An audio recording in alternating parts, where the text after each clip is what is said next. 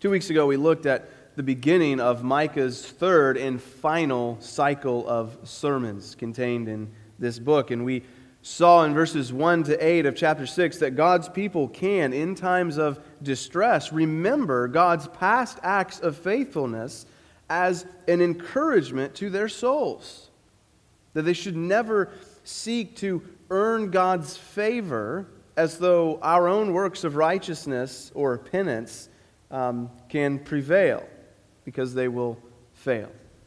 God, we saw, requires perfect justice, mercy, and humility if we are to be right with Him.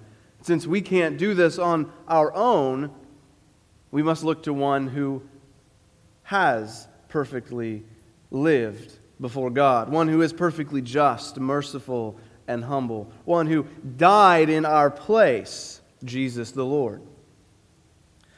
We saw that God will not accept the sacrifice of my firstborn, as we saw in verse 7, because His wrath is appeased only in the death of His, Christ, who willingly gave Himself up that we might be saved. And we saw that for those of us who have been made right with God through faith in Messiah, we can and should set ourselves upon covenant faithfulness in the pursuit of justice, mercy, and humility. In our passage today, under consideration this morning, we will hear the Lord raise His voice loud and clear as He speaks against the wickedness of His people, Israel, who failed in their covenant obligations. If verses 1 to 8 show us what God requires of His people, verses 9 through 16 demonstrate what they had actually done and how God was to judge them for their failure. So look with me at Micah 6, 9 through 16 as I read these verses. The voice of the Lord cries to the city, and it is sound wisdom to fear your name. Hear of the rod and of him who appointed it. Can I forget any longer the treasures of wickedness in the house of the wicked, and the scant measure that is accursed? Shall I acquit the man with wicked scales and with a bag of deceitful weights? Your rich men are full of violence. Your inhabitants speak lies. Their tongue is deceitful in their mouth. Therefore I strike you with a grievous blow, making you desolate because of your sins. You shall eat but not be satisfied, and there shall be hunger within you. You shall put away but not preserve, and what you preserve I will give to the sword. You shall sow but not reap. You shall tread olives but not anoint yourselves with oil, and you shall tread grapes but not drink wine. For you have kept the statutes of Omri and all the works of the house of Ahab, and you have walked in their counsels, that I may make you a desolation and your inhabitants a hissing, so you shall bear the scorn of my people. As we look to these verses this morning, I want to do so in just two major headings. First, in verses 9 to 12, we will see Israel's failure to live in covenant faithfulness with the Lord. Second, in verses 13 to 16, we will see how God brought about covenant curses. He brought the covenant curses down upon Israel for their sins. So first, verses 9 to 12, Israel's broken covenant vows. We are once again reminded in this passage, specifically in verse 9, by way of an introduction, of the importance of listening.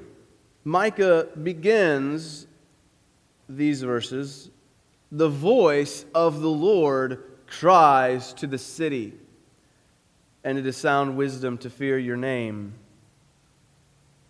The response, which is expected, is that the Israelites would listen over and over and over again. We have been reminded by the prophet Micah that we are deaf as a people.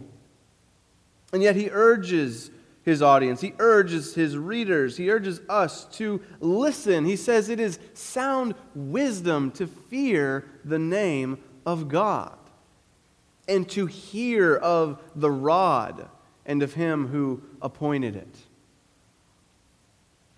Micah exhorts us to pay careful attention to the voice of the Lord and then calls upon us to be cognizant of the consequences that come as a result of failing to do so. The Lord's voice comes directly into range next. Micah, he sets us up with this introduction, and then we hear the Lord speaking directly. God asks these rhetorical questions here, which serve to demonstrate the justice of the rod which he swings at his people for their breaking of the covenant. These verses, beginning in verse 10, reveal something that if we've been paying attention throughout the book, we know quite well at this point. His people were plagued by a love of money. They had stored up treasures in their houses. They used a scant measure and wicked scales and deceitful weights. They defrauded and devalued the currency of others around them by rigging the system with falsely labeled weights and measures. And God simply asks, shall I forget these things? Shall I acquit the man who does this? The answer that is demanded here is a resounding no. No, God should not forget and acquit here. These wicked dealers had betrayed and abused their fellow countrymen. They had lived abominably before the Lord. The Lord at Sinai had called them to love Him supremely and to love their neighbors as themselves. And instead of selfless love of God and neighbor, they forsook God and oppressed neighbor. In bringing this word of judgment against the people of God, it seems like Micah here is making a very strong appeal to the wisdom of the Proverbs. Proverbs 20:10 says, unequal weights and unequal measures are both alike an abomination to the Lord. Proverbs 11:1 says, a false balance is an abomination to the Lord, but a just weight is His delight. God doesn't just abominate two kinds of weights, two unequal weights to trick and to fool those with whom we're buying and selling, to rip them off. But He actually delights in a just weight or measurement so that you know exactly how much you're paying. Why? Proverbs 16:11 says, a just balance and scales are the Lord's. All the weights in the bag are His work. God takes ownership of just weights and balances. And so false weights and balances that are used to deceive others in the marketplace are an offense and an affront to the truthfulness and the honesty of God. When the people would deceitfully tip the scales in their favor, they lied about what their stuff was worth. They lied about God. Deuteronomy, Leviticus, and Ezekiel all make this point as well. God is greatly concerned about His people dealing with others in terms of justice and equity. All throughout Micah, we've seen that God's people were especially money hungry. And God was going to judge them for it and through it. Remember back in chapter 1, verse 7, God equated Samaria's wages with her idols. In chapter 2, God proclaims a severe judgment to come upon those who defraud and oppress a man and steal away his house and his inheritance. In chapter 3, He condemns the prophets, the priests, and the leaders of Israel for giving, he says, judgments for a bribe, teaching for a price, and practicing divination for money. Even we saw in chapter 6, verses 6 through 8, we saw that the people believed God Himself could be bought so long as the price was high enough. Everything, it seemed, for them boiled down to money. How familiar does this sound?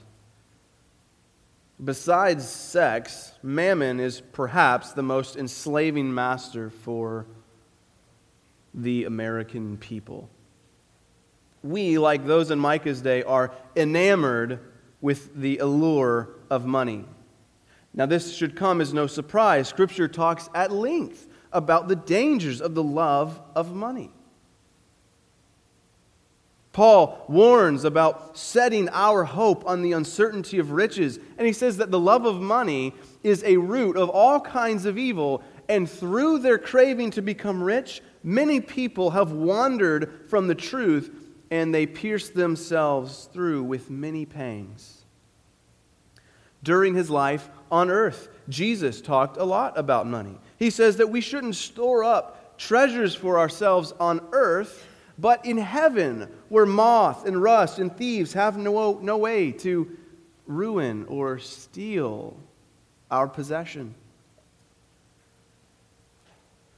He said that it is more difficult for a rich man to enter into heaven than for a camel to go through the eye of a needle.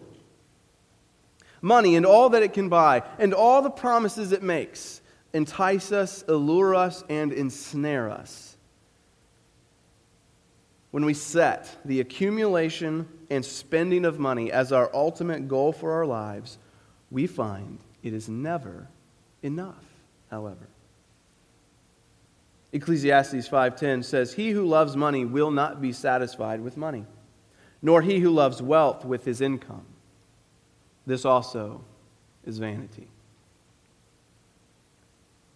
The American dream, as it seems to have been originally intended, is kind of inspiring. Equality of opportunity for all. What a glorious motto for a nation. What it seems to have become, however, is something sinister and savage. No longer do men and women seem content to boast of an equality of opportunity for men and women to pursue their dreams and better their lives if they are able. No, what we want today is simply more and more and more. More for ourselves, more money, more things, more stuff. The ability to improve one's position in life through hard work and the blessing of God is no longer sufficient. We all want to be rich. Movies and TV shows lie to us and tell us that the happiest among us are the richest among us with enough money to buy it all. Whatever all is. Growing up, I used to watch a show on MTV called Cribs. Many of you are likely familiar with it. If you're not, first of all, MTV is a television channel that stands for music television. But music videos, I guess, became less of a thing, and the channel stopped showing music videos and airing reality TV shows and shows like Cribs. And Cribs, as I was saying, is a virtual tour through the homes of various celebrities and demonstrating how they spent the millions of dollars that they earned making movies or music or playing sports. Their homes were huge, immaculate, and full of the coolest things a 14-year-old kid could ever want. Apparently, what most adults could want. Things like in-home basketball courts, tennis courts, indoor and outdoor swimming pools, bowling alleys, in-home movie theaters, 8, 9, 10-plus car garages. The view from the balcony was always breathtaking. The best wood, most precious metals, and ornate fixtures adorned these homes. My favorite moment in the whole series, which I didn't see the whole series, but of what I saw, my favorite moment was when Shaq held up one of his sneakers next to the 24-inch rims of his Escalade to demonstrate how big his shoe size was. It was hilarious.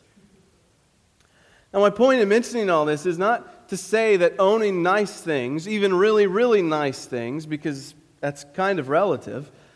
The point is to say that it's wrong. But my concern is with a culture that celebrates wealth and these lifestyles and choices and this pursuit of riches as though they were the goal or the substance of life, and as though they were an ultimate depiction of success and happiness and fulfillment. Because if you follow the personal lives of nearly any of these celebrities, you will find that many of them are some of the most miserable, broken, and unhappy people who have ever lived on the planet. All the money in the world cannot and will not change that. In fact, if we take Scripture seriously, we may conclude that all the money in the world easily leads directly to said brokenness. Now, we've said this already in Micah, in weeks past. The condemnation of God for these people it's not directed at those who have gained their wealth honestly, but for those who have come by it through deceitful and sinful means. Listen to the questions that the Lord asked in verse 12. Well, the questions asked, and then in verse 12 he says, "Shall I forget the treasures of wickedness? Can I ignore the scant measure? Should I acquit the one with wicked scales and a deceitful weight?" And then in verse 12 he says, "Your men are full of violence, your inhabitants speak lies, their tongue is deceitful in their mouths. The means by which we attain whatever level of wealth we reach is far more important than whatever level of wealth we reach." Earlier we alluded to 1 Timothy 5 and 6, where Paul says that the love of money is a root of all kinds of evil. And we shouldn't set our hope on the uncertainty of riches. But he goes on to say that for those who are rich in the present age, that we should remember that God has given us everything richly to enjoy, to be rich in good works, to do good, and to store up for ourselves treasure in heaven, that we may take hold of that which is truly life. In other words, wealth obtained honestly, enjoyed thoroughly, and used to bless others and honor Christ, receives not even a whisper of condemnation from God. However, those who pursue wealth by means of deceit, fraud, and violence shall be brought to utter ruin by the wrath of the Almighty. Look with me in the second place then. Verses 13 to 16, where we see that the punishment God pours out upon Israel for their covenant violations, their failure to do justice, to love mercy, to walk humbly with God, and their failure to look ultimately to Messiah for their righteousness. Because of the deceitful and evil wealth-building practices of the Israelites, God says He is going to strike them with a grievous blow. He's going to make them desolate because of their sins. He says that they shall eat, but never reach the point of satiation. They shall save up, and it will come to nothing. They will work hard and receive nothing in return. Neither treading of olives nor pressing grapes will provide them with any joy of reward. God strikes them here. We see where it hurts the most. He strikes them in present necessities and enjoyments, as well as future provisions, He says, will be taken from them. This all, surely, for Israel, came at the hands of the Assyrians and the Babylonians. They had abused and oppressed others for their own gain. They stole from friend and neighbor, and so God, through the rod of the Assyrian, says He would take from them. The lavish and opulent meals they enjoyed would turn to ash in their mouths. No food would reside in their bellies, only hunger. That which they stored up for themselves would not last. And the little that might last, He says, should be given to the sword and taken from them. They contented themselves with theft and robbery instead of hard, honest work. Now, He says, not even in hard work shall they find provision. They could break their backs in laborious sowing, and nothing would come of it. All that they had would be taken and given to another. And it was. And He says all of this is because they had kept the statutes of Omri and the works of Ahab. Here he's sussing out and giving greater detail to their sins. Omri and Ahab were two very wicked kings from Israel's past. Omri usurped the throne without prophetic sanction, and he ruled independently of God's law. According to 1 Kings 16, he sinned more than all the kings who came before him. His son Ahab followed closely in his footsteps. Ahab married Jezebel, whose name is now a literal byword for a wicked woman.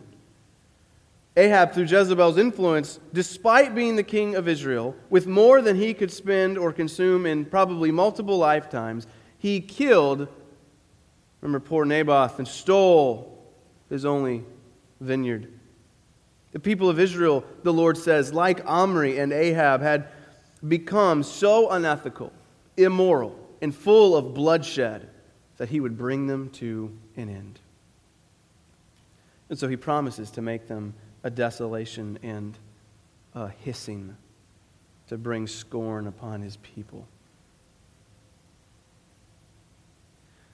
Now, lest we think the words here stand only against the nation of physical Israel, let us remember that God punishes sin wherever it is found. And any nation that refuses to submit to God's decree will not stand for long. Case in point. Are we to believe that this pandemic before us, which has engulfed the world these past several months, has nothing to do with sin? Are the sins described here in Micah 6, are they not some of the very sins that plague our world and nation and even the church today? It is not insignificant, I believe, that a nation fixated on health, wealth, and prosperity, a nation as fixated on those things as ours is, once again we find ourselves on the very brink of economic collapse. In his commentary on these verses, Rick Phillips writes these words: "The futility envisioned by Micah is in large part experienced by America today." And he's writing this before all of this stuff going on. But it seems very prophetic, nearly. He says, "America without God is experiencing a cursed futility, so that the idols of materialism and sensuality sap the life out of our nation's soul. In a land that once boasted safe homes, good schools, plentiful jobs, and fair prices, we are now beset by social, moral, economic, political, and psychological crises on every side. What has happened? We suffer the curse of futility in cities and a nation that no longer has an ear for the voice of the Lord." Now, to be clear, I am not saying that every person suffering from the coronavirus is being judged by God for greed or deceit or necessarily any other specific sin. Jesus makes plain in John 9 that sometimes ailments befall us apart from any direct, specific sin of our own. Job's sufferings also prove this point. Job was a righteous man and lost nearly everything he had in a single day. However, we must not deny the fact that sin has brought suffering into the world, and it's brought death into the world.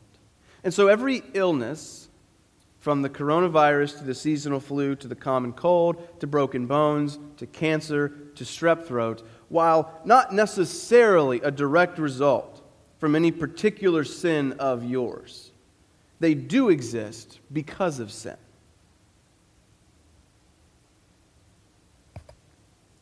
And more than simply being general conditions under which we must all live in a fallen world, at times, plagues, sicknesses, and various calamities are sent specifically by God for very specific reasons, including judgment for sin.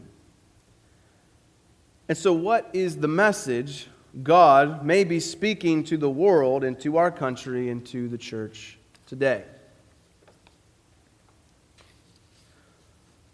Last week I referenced Amos 4 as we discussed God's sovereign control over nature. We read that God often withholds food and rain, and He sends blight and mildew and pestilence upon the earth. What's the purpose? Israel was being judged for its sins. But the goal, the stated purpose in those verses, is that the trials would lead to faith and repentance. He did all of these things, he says, to provoke his people to turn back to him. And yet, for Israel, we see, they refused God's good purposes and they didn't turn back. This idea of suffering prompting faith and repentance is brought to us by the Lord Jesus as well. Is this not how Jesus tells us to respond when we see any calamity? In Luke 13, 1-4, there were those who came to Jesus about the Galileans whose blood Pilate had mingled with their sacrifices. And Jesus answered them, he said, "Do you think these Galileans were any worse sinners than all the other Galileans because they suffered in this way? No, I tell you, but unless you repent, you will all likewise perish.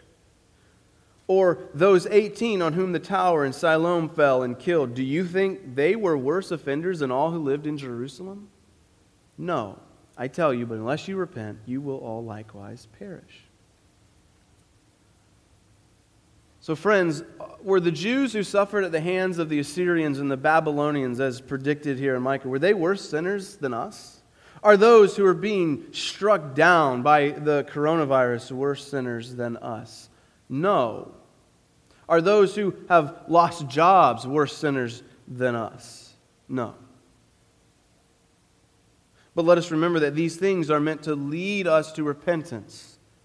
While we ought not to look at the current situation and despair, we should be reminded by it that all is not right in the world. Yes, God is on his throne, ruling and reigning over every atom that exists in the world, but the world is still broken, still cursed, still crying out for redemption. And right now, many of us feel it perhaps more acutely than we have in a long time. We can't say ultimately what is in the mind of the Lord as he hurls this pandemic on the earth, but we can say a few things. Like we saw last week in Psalm 46, God is a refuge for us. He is good, and all that he does is good. And we can trust him even in the midst of this calamity and any other. And we can take this as a reminder and an opportunity to repent of our sins and place fresh faith in the Lord Jesus Christ. Because you see, the beautiful thing about a passage like Micah 6, 9-16, that while on the face of it may seem to offer nothing but dismay, this passage reminds us as saints of the new covenant that there is in fact an abundance of hope for the people of God. Because Christ was starved of his Father's love on the cross so that you might feast upon it. Christ, though he had stored up the love of God in his heart, found his cupboard bare on that day on Calvary so that yours might be full. Christ sowed righteousness but reaped death and was tread down in the winepress of the wrath of God and was anointed with the oil of wrath. And he drank the wine of wrath down to the dregs, so that we might be cleansed from our sins, so that we might feast at the table of the King for eternity. Christ was dealt the grievous blow and was made a desolation, a hissing, and he bore the scorn of his people, so that sinners like us, like you and me, might be forgiven and restored to God. So I pray for anyone who may hear this sermon who does not know the Lord Jesus Christ. I pray that you would now turn to him in faith. Turn your eyes upon Christ. Tune your ears to his voice and live. Reach out, dear friend, and take hold of that which is truly life. And for all the rest of us who know and love and walk with the Lord, I pray that even in the midst of great hardship, confusion and calamity in the days ahead, that we would live secure in the love of God, turning from our sins, finding rest for our souls.